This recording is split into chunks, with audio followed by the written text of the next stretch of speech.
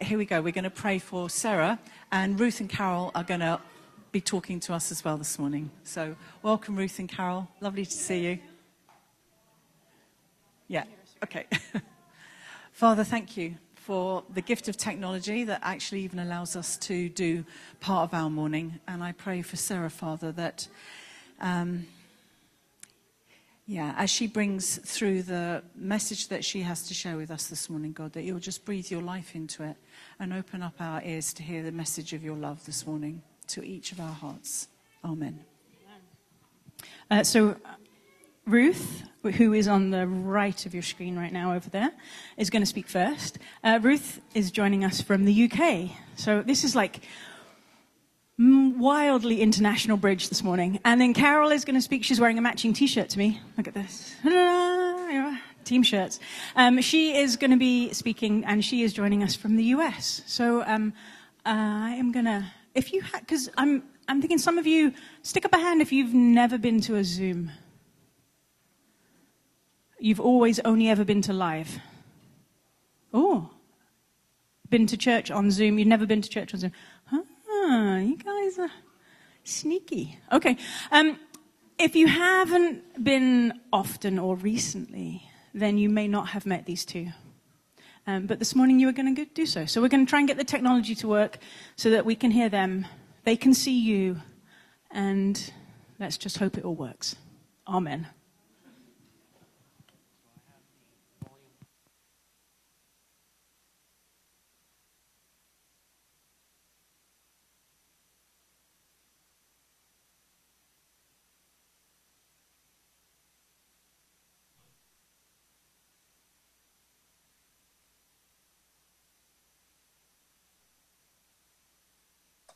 Right, okay. Hello. So my name's Ruth, and I'm from Stockport, which is South Manchester in England. By profession, I'm a social worker. I love gardening. I love guinea pigs, arty stuff, and playing the ukulele. I've not been to church in years and years until coming to the bridge. And the bridge was a huge shock to me. I've not really experienced anything like the bridge, so I'm going to explain why. So my past experiences of churches, there were some good, but there was also a lot of bad, a lot of abuse, and a lot of negative things that happened to me in churches because of my sexuality, how I felt about my gender, sort of like because I said I was gay, was unsure about how I felt about my gender and dressed as a man. I got a lot of abuse. And so I was basically told that I was going to hell and that I had to do what they said. Otherwise, there was no way God was going to meet with me. So some of the things that I experienced were not being allowed to speak, not being allowed to do anything in church, no ministry, not allowed to do worship, prayer. I wasn't allowed to travel in other cars with other people. I was told who I could and could not speak to in the church. I was told I had to have different demons cast out of me, to go on fasts and repent, conversion therapy, and the list kind of goes on and on and on. So probably about 20 years ago, I just stopped going to church. And I've probably in the last 5 years, I've been unpacking all of the negativity and all of the trauma and sort of like the kind of real kind of darkness that it left me in. And from that, I've been discovering that God is love and that God loves me as I am, and that he's not the monster who wants to put me in hell, that he actually just wants to know me and that he wants to love me, and that it's okay just to be me, and that God is happy singing and wanting to dance with me. So I've kind of been getting to know God, particularly more over the last 5 years, but I've never had any intention of going anywhere near a church ever again. So how did I find the bridge? Well, it's purely by chance, by accident. I randomly came across a podcast on YouTube where Eden was speaking about faith and the church. And I was intrigued because she was talking about being open to the LGBTQI community. And I was like, is that for real? Because I wasn't sure, because I've not heard of any church being like that before. And so I've been coming ever since, really, online. So that's only been for the past couple of months.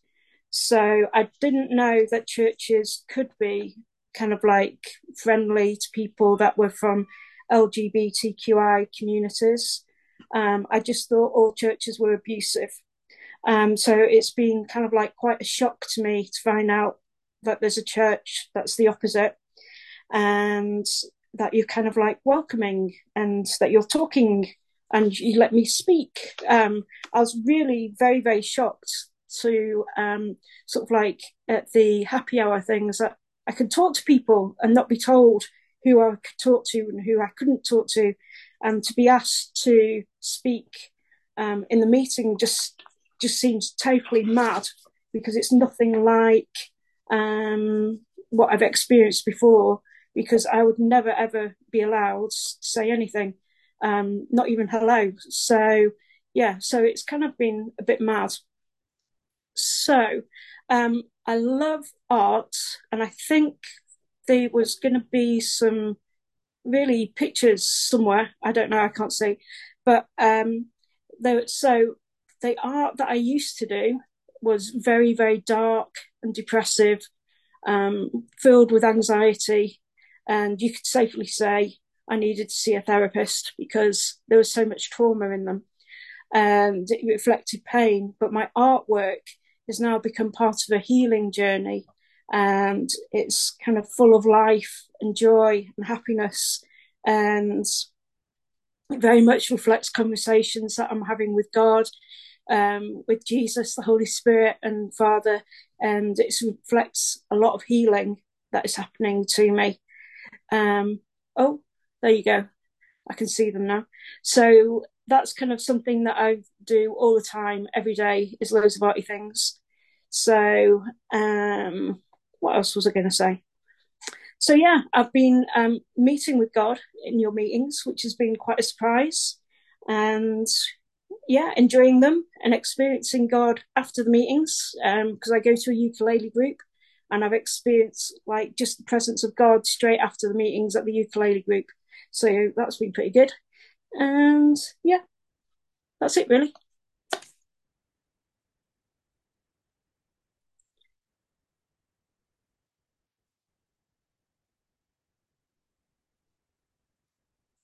So, oh, everyone's clapping.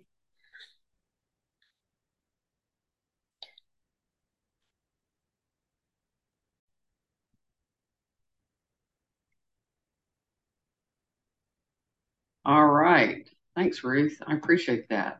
My name is Karol Berry, guys, and I live in Columbia, South Carolina, which is the capital city of the state of South Carolina. And I work full time for the South Carolina Department of Corrections, which is the adult um, uh, correctional system in the state. Um, uh, I had a lot of the same abuse that Ruth talked about, lots of it, growing up.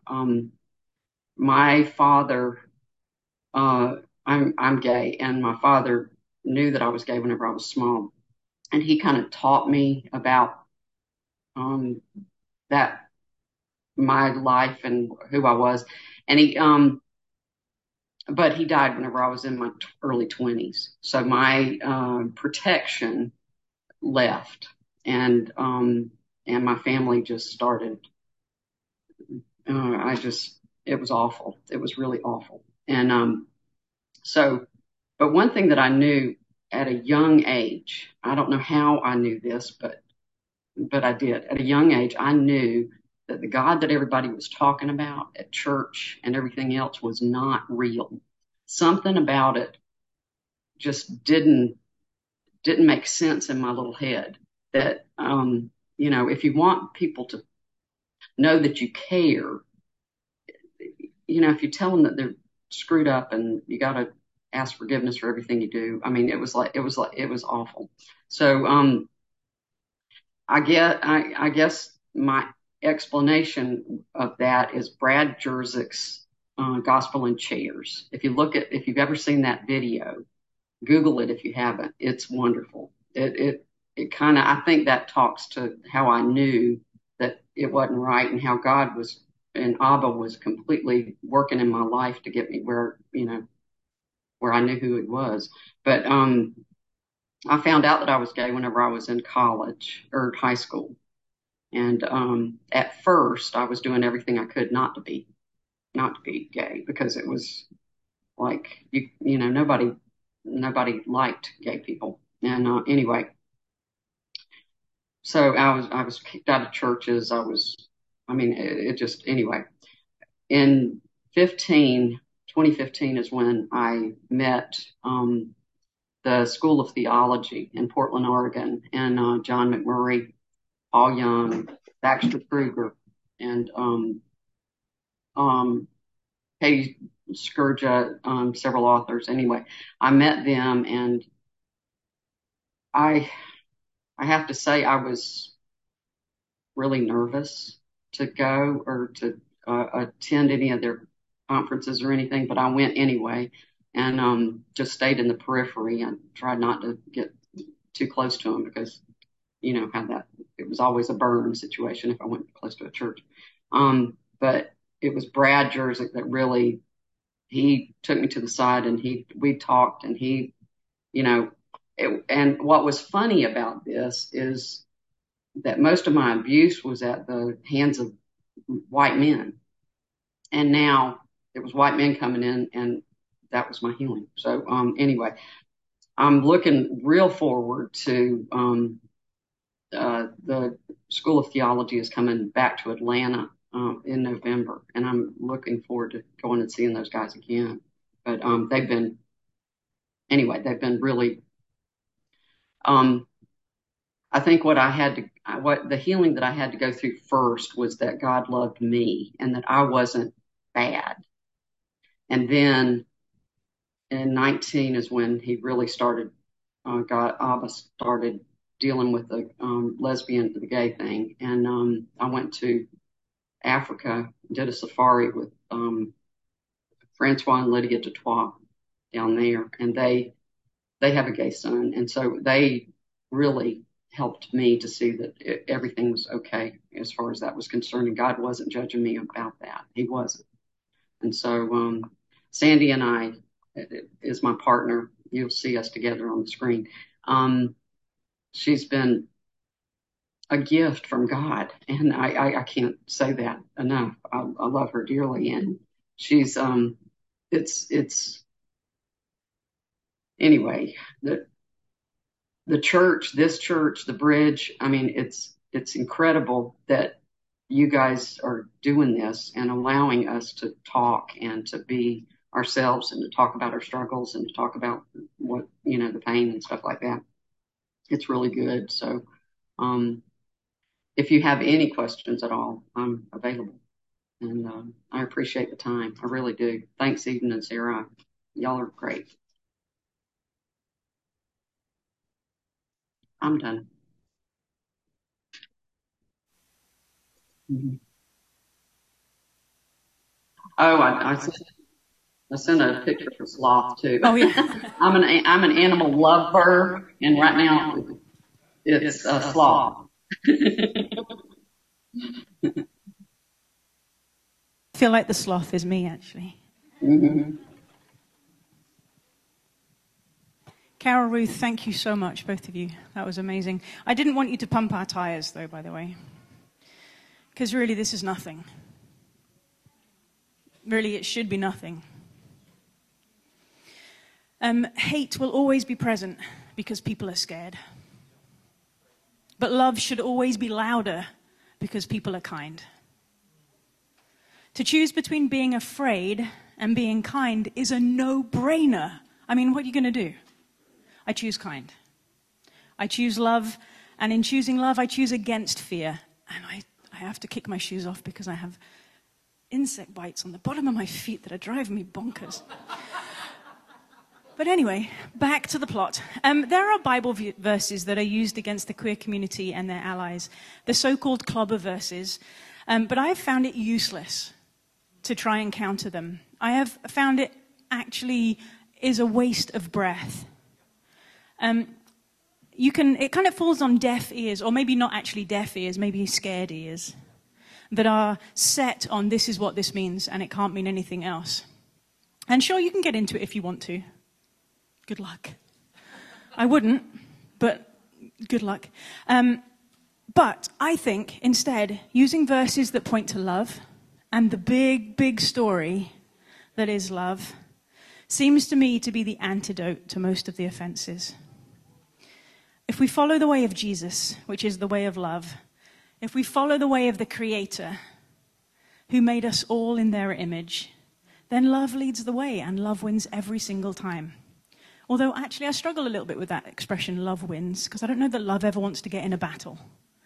I think love is much better at just wrapping their arms around the whole thing and going, let's just stop fighting. So let's talk about love and the very large embrace of the Creator. So this is 1 John 4. So we know that God loves us. We depend on it. God is love. Anyone who leads a life of love is joined to God, and God is joined to them. Suppose love is fulfilled among us. Just suppose. Then we can be without fear on the day God judges the world. Love is fulfilled among us when in this world we are like Jesus. There is no fear in love. Instead, perfect love drives away fear. That's because fear has to do with being punished. The one who fears does not have perfect love. I choose being like Jesus. I love that sentence in the middle there that says, love is fulfilled among us when in this world we are like Jesus. Self-giving, all including love. This morning, I want to explain my why. And my take on the reason that we are here in this position of having our second yearly Pride gathering as an affirming church. Other people on the team and who are part of the church as we process towards this statement of affirmation will have their reasons too, but today I get to tell you mine. My brother came out nearly 20 years ago. I love him. I cannot tell you how big. And if you met him, you would love him too. He is a delightful human.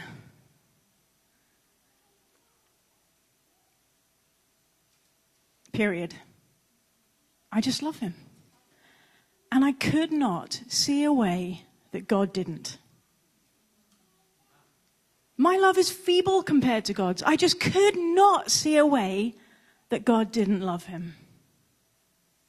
If I love him, then how much more God?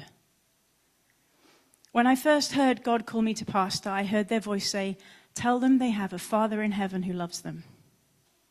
And that has been my entire message for 30 years. I have spent my whole pastoring life trying to communicate that simple yet really profound thing. We have a Father in heaven who loves us. I've tried to communicate it in as many ways as I possibly can. The one who made you loves you most. Think of the person who loves you most. Multiply it by the biggest number you can possibly think of. And God loves you even more. God is the one who loves you most. You have a heavenly Father who loves you. And my brother being gay did not change that, not even by a fraction of a percent. But here's the rub. I have worked for 3 different churches since he came out, and they didn't agree with me. Or even if the leadership did agree with me, secretly, the church didn't say it out loud. And that was hurtful to my brother. In my ignorance, I thought it was just my wrestle. I thought it was just my kind of pulling inside of, I love him, but we're not saying that. I thought it was just me that was wrestling with that fact. But a couple of years ago, he said, I am so mad at you. I put a pride post up, and he was so angry with me. He was so mad because I had represented to him the organization that had, like Ruth and Karol said, caused them so much pain. We had a very honest conversation where he told me how angry he was that I worked for the church that was dismissing him, that was saying that he was wrong. And I apologized. Because I've never felt that, but I realized that in working for churches that did, I was hurting him. No matter how fully accepting and affirming I was, I represented an organization that had been nothing but harm. We were already at that point deeply into the process of becoming affirming as a church and changing the direction. Well, actually, no, not changing the direction, just sort of taking another step in the same direction.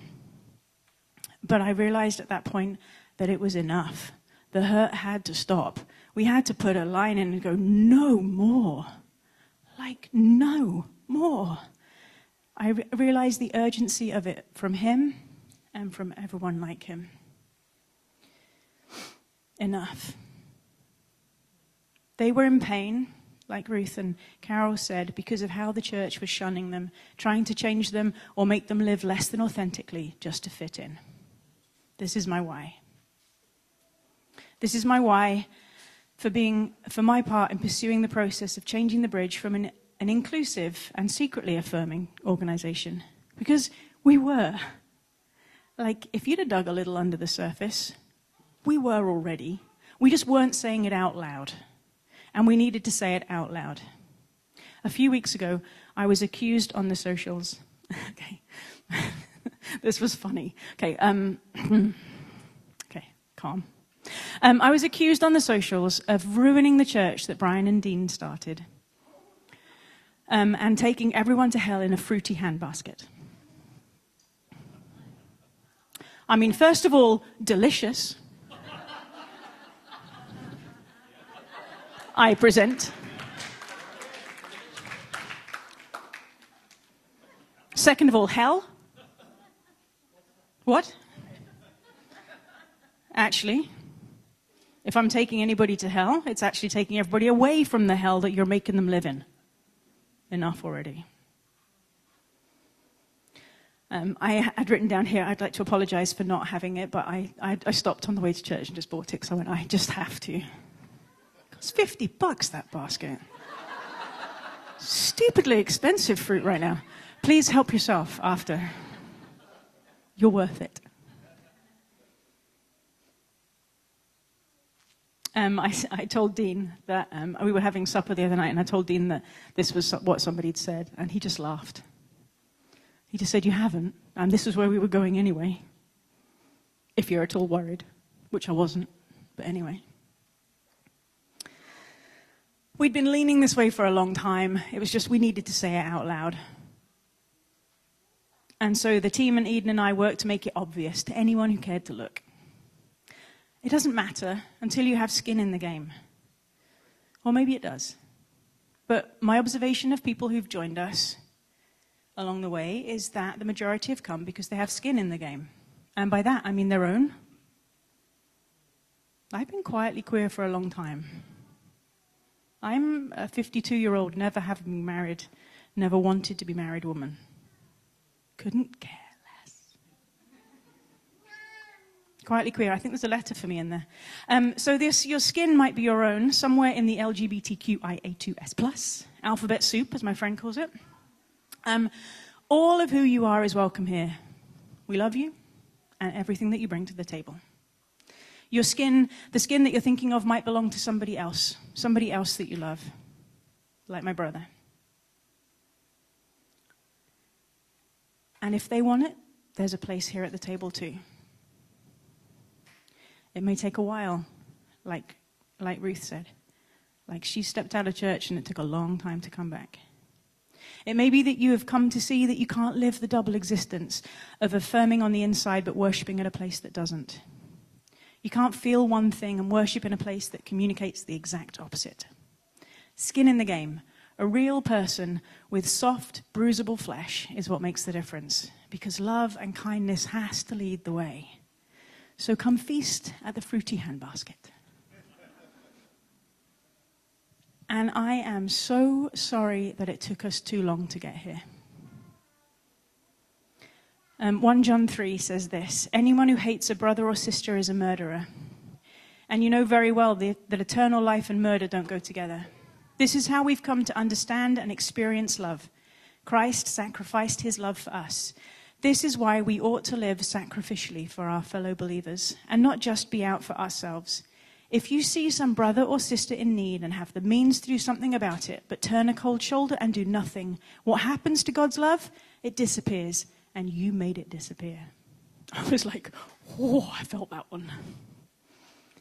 I had the means to do something about it, and I'm sorry it took me so long to do so.